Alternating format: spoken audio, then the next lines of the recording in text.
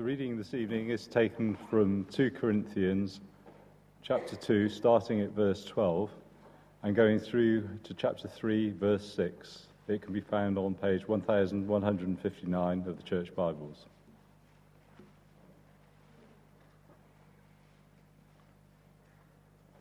Two Corinthians chapter 2, verse 12. Ministers of the New Covenant. Now when I went to Troas to preach the gospel of Christ and found that the Lord had opened a door for me, I still had no peace of mind because I did not find my brother Titus there. So I said goodbye to them and went to Macedonia. But thanks be to God, who always leads us in triumphal procession in Christ, and through us spreads everywhere the fragrance of the knowledge of him. For we are to God the aroma of Christ among those who are being saved and those who are perishing. To the one we are the smell of death, to the other the fragrance of life. And who is equal to such a task? Unlike so many, we do not peddle the word of God for profit. On the contrary, in Christ we speak before God with sincerity, like men sent from God. Are we beginning to commend ourselves again? Or do we need, like some people, letters of recommendation to you or from you? You yourselves are our letter, written on our hearts, known and read by everybody. You show that you are a letter from Christ, the result of our ministry, written not with ink, but with the Spirit of the living God, not on tablets of stone, but on tablets of human hearts. Such confidence as this is ours through Christ before God. Not that we are competent in ourselves to claim anything for ourselves, but our competence comes from God. He has made us competent as ministers of a new covenant, not of the letter, but of the Spirit. For the letter kills, but the Spirit gives life. This is the word of the Lord.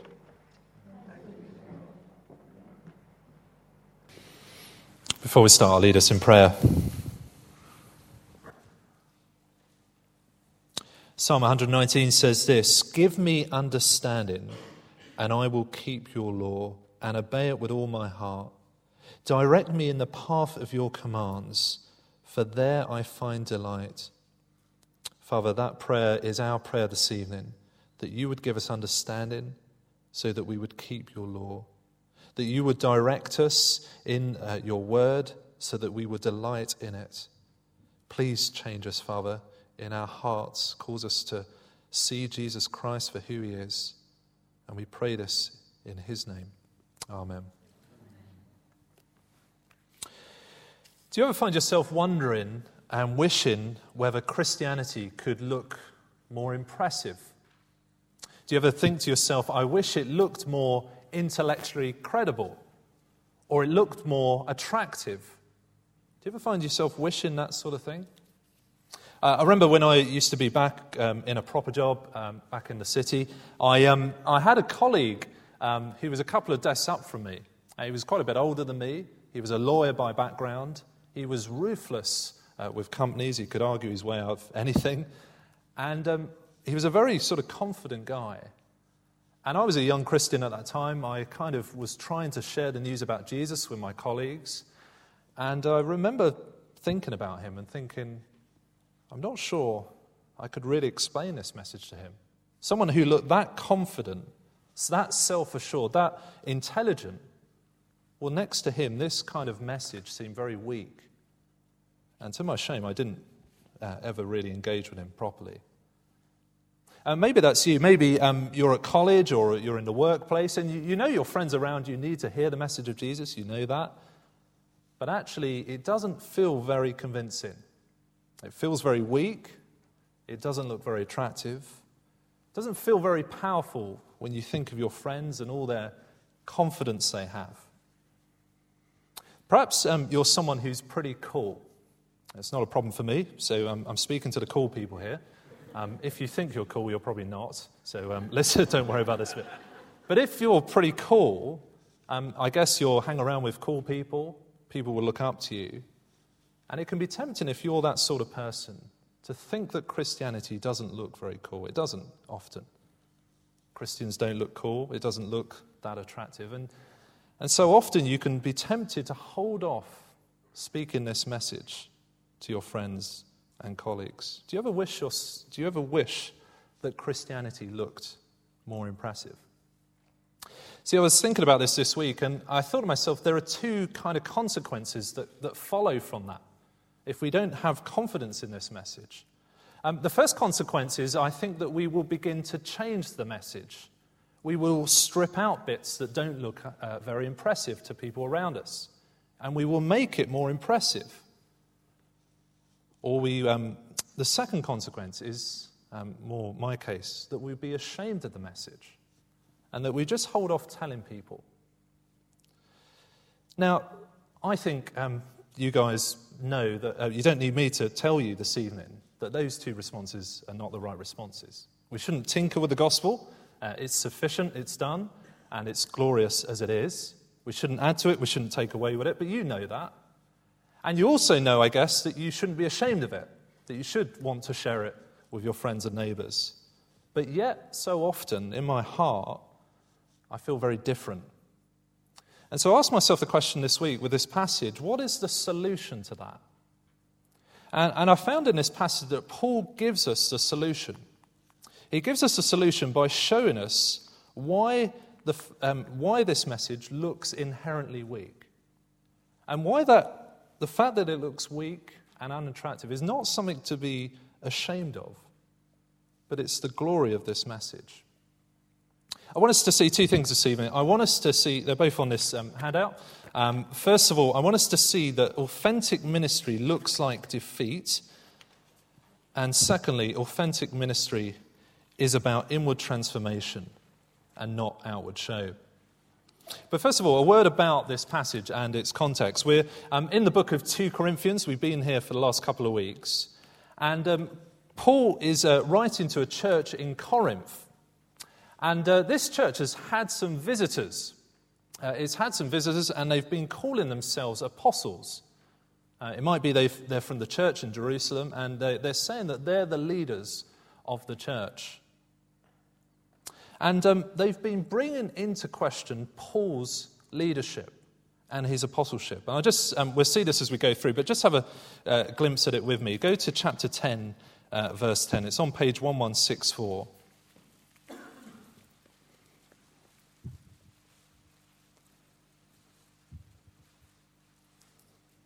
Here's one of the things these apostles say about Paul, who's writing the letter. They say, his letters are weighty and forceful, but in person he is unimpressive and his speaking amounts to nothing. That's a bit of a diss. So Paul, they're basically saying his bark is worse than his bite. Yeah, Paul sounds good on paper.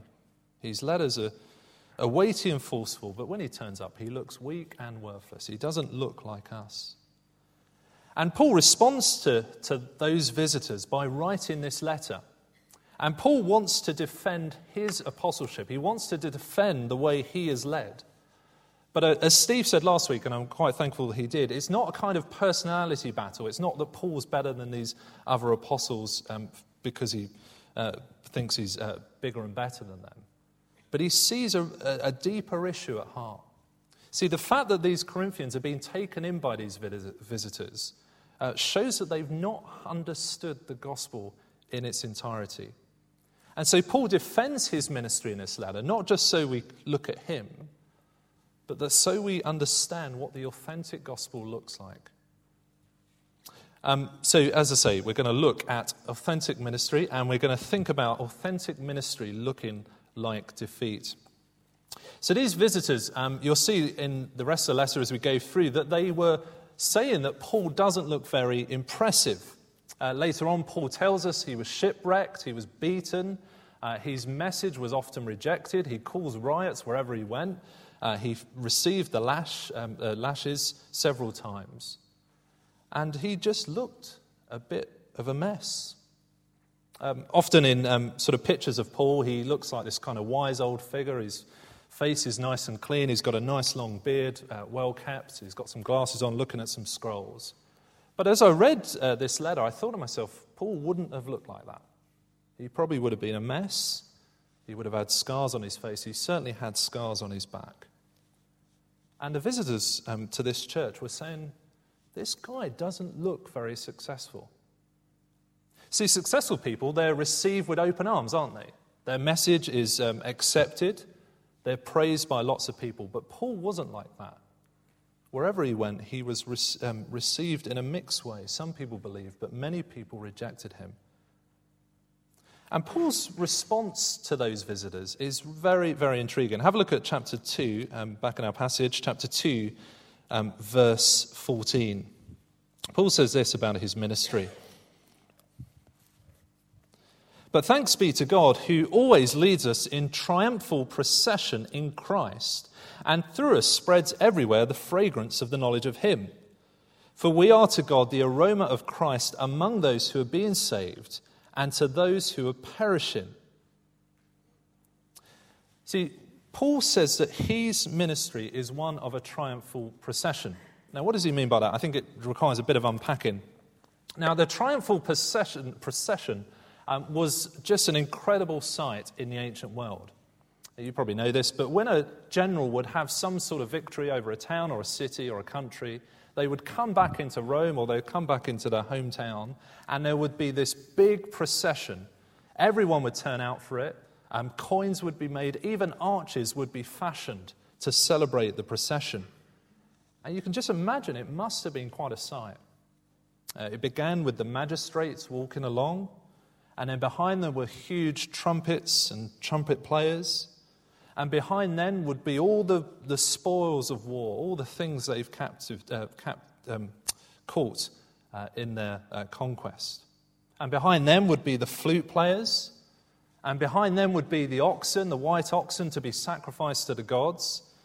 And then behind them would be the captives from that nation, town, or city.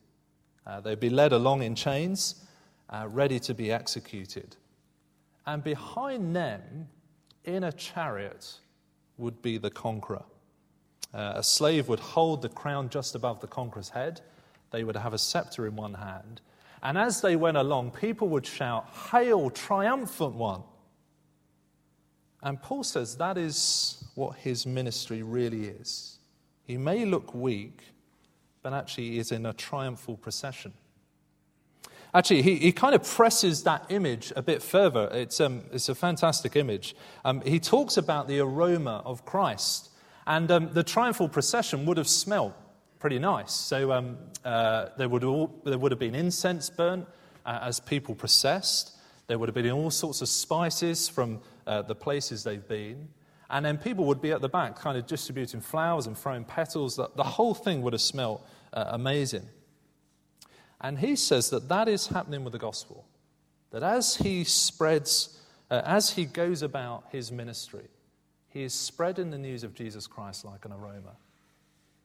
But the thing about aromas and the thing about smells is that they divide people. I was chatting to someone yesterday who was telling me that they love the smell of petrol. I thought he was weird. I thought he probably had a problem. But he told me he loved the smell of petrol. I love the smell of new cars. I know for other people it makes them feel a bit sick. And I wasn't sure whether I was going to say this one, but my wife's not here. But me and my wife have different opinions about manure.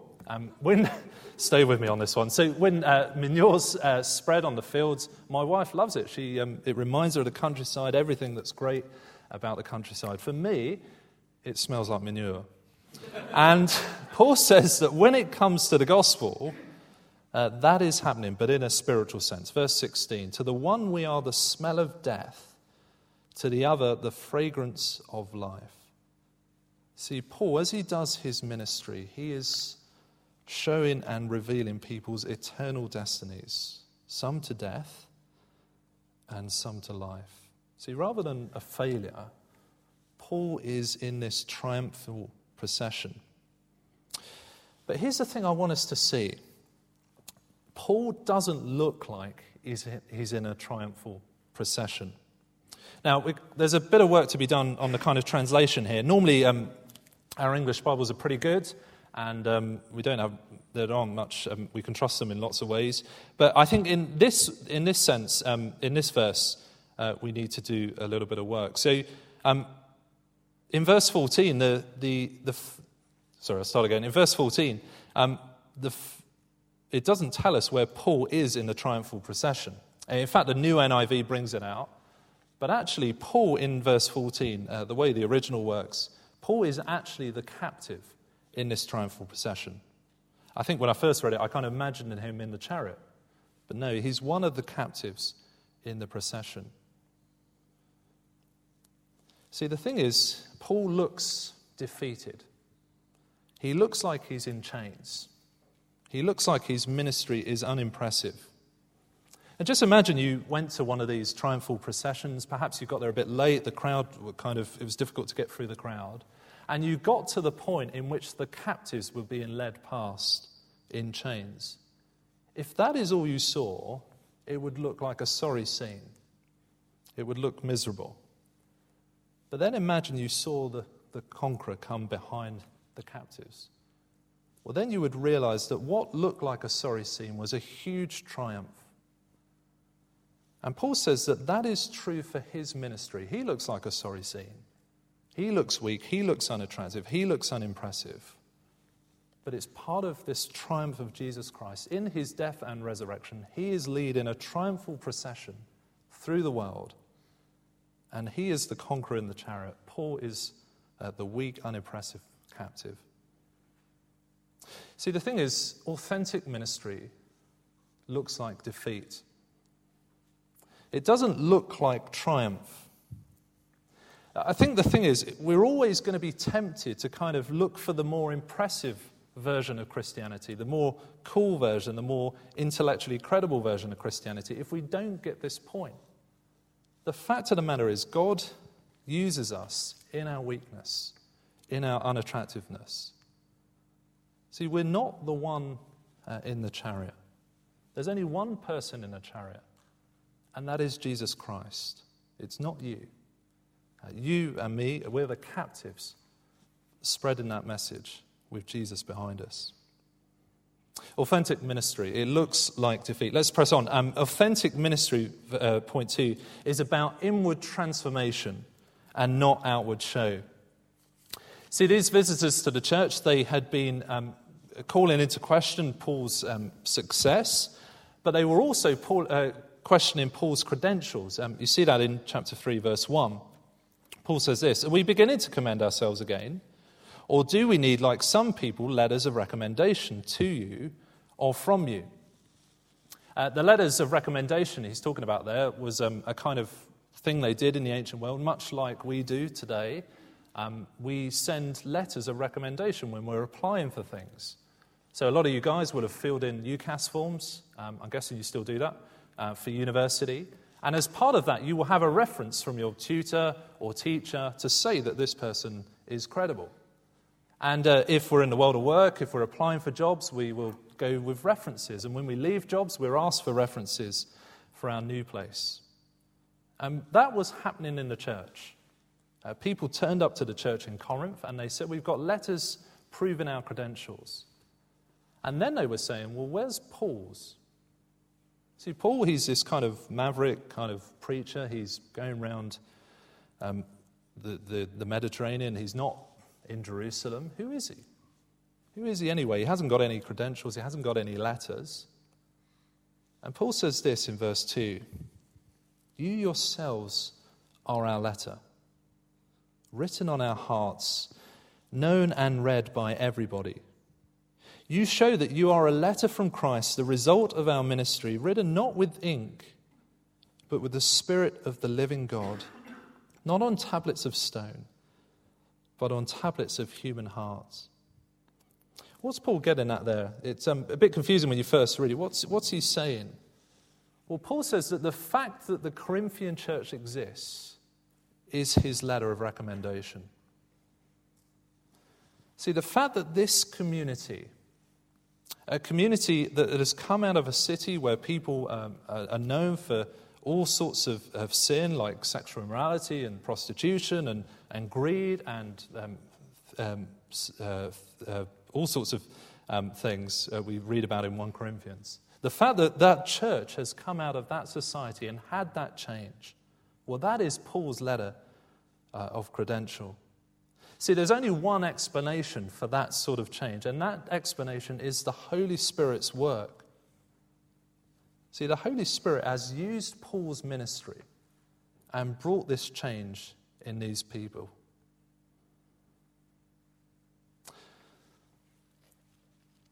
See, the thing is, when I was looking at this, I was asking myself the question, what leads me to kind of more impressive versions of Christianity?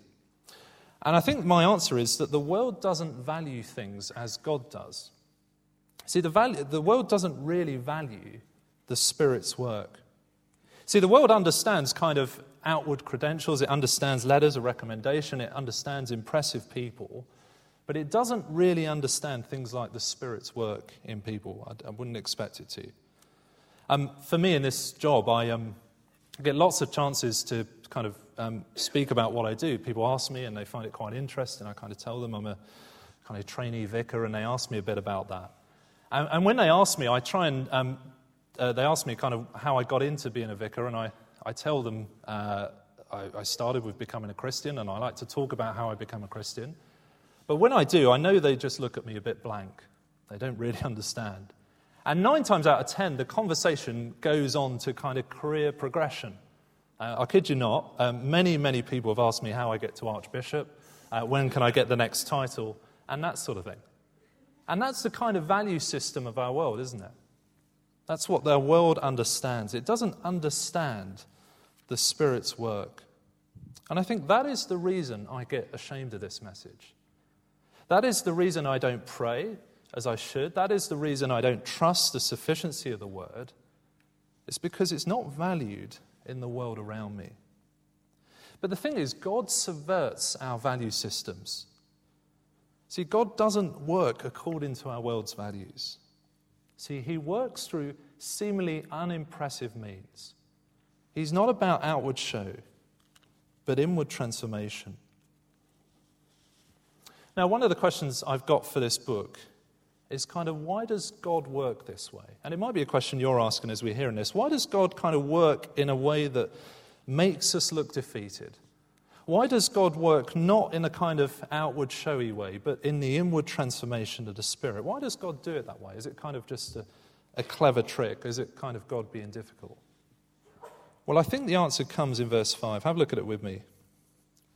Paul says this, "Not that we are competent in ourselves to claim anything for ourselves, but our competence comes from God." See, Paul realizes something very important. His competence isn't from himself. It is from God. See, God works in a way that he works in this way so that he brings glory to himself and not to us. See, God doesn't share his glory with anyone else. It might be you hear that and you think to yourself, that seems a bit perhaps egocentric. Why doesn't God want to share the glory? But I just want you to imagine if the system was different.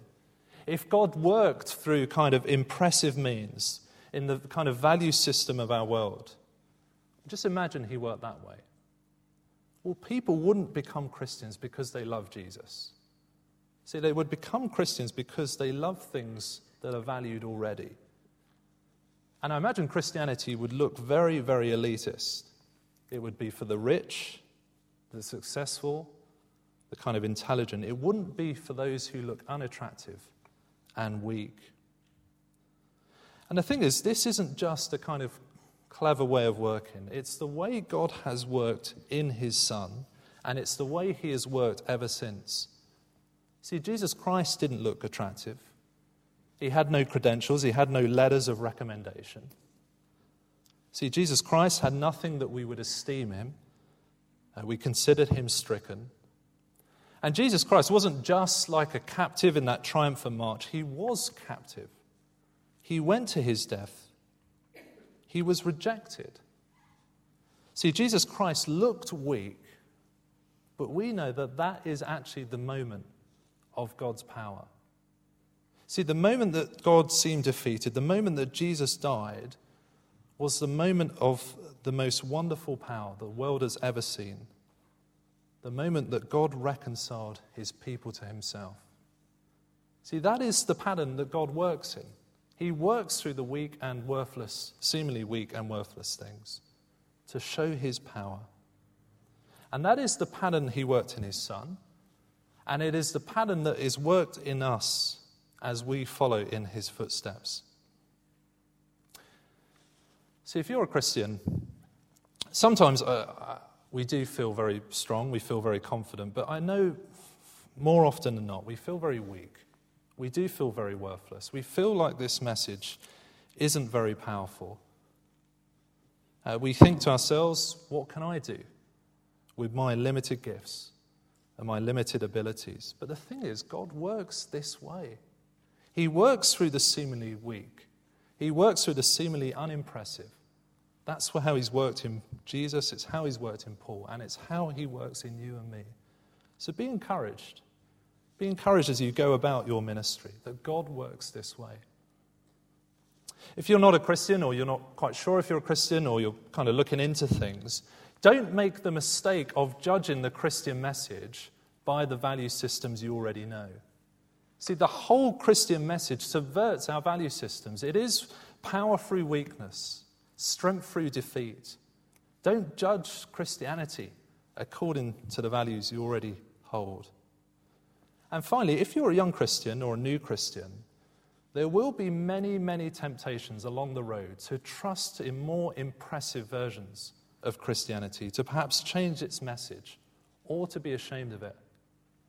But you need to remember this, that actually that message that saved you, that message that brought you life was seemingly weak and seemingly worthless, but it was very, very powerful. Do you ever wish Christianity looked more impressive? Well, lots of people in Corinth did. But it was this message that had brought them life. And it's this message that they were to hold on to. And it's this message that we are to hold on to and to proclaim. Let's pray.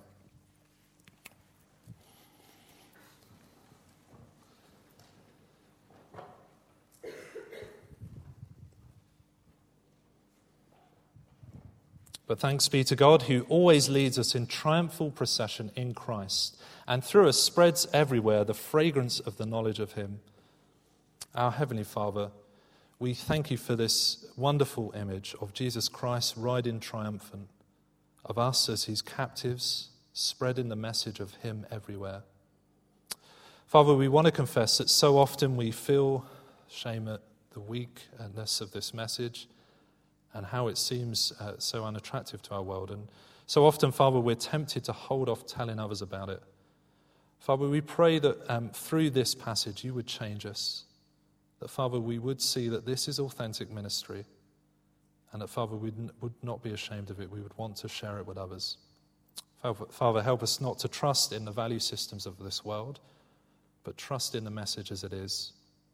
Father, please, we ask for your help in that. In Jesus' name. Amen.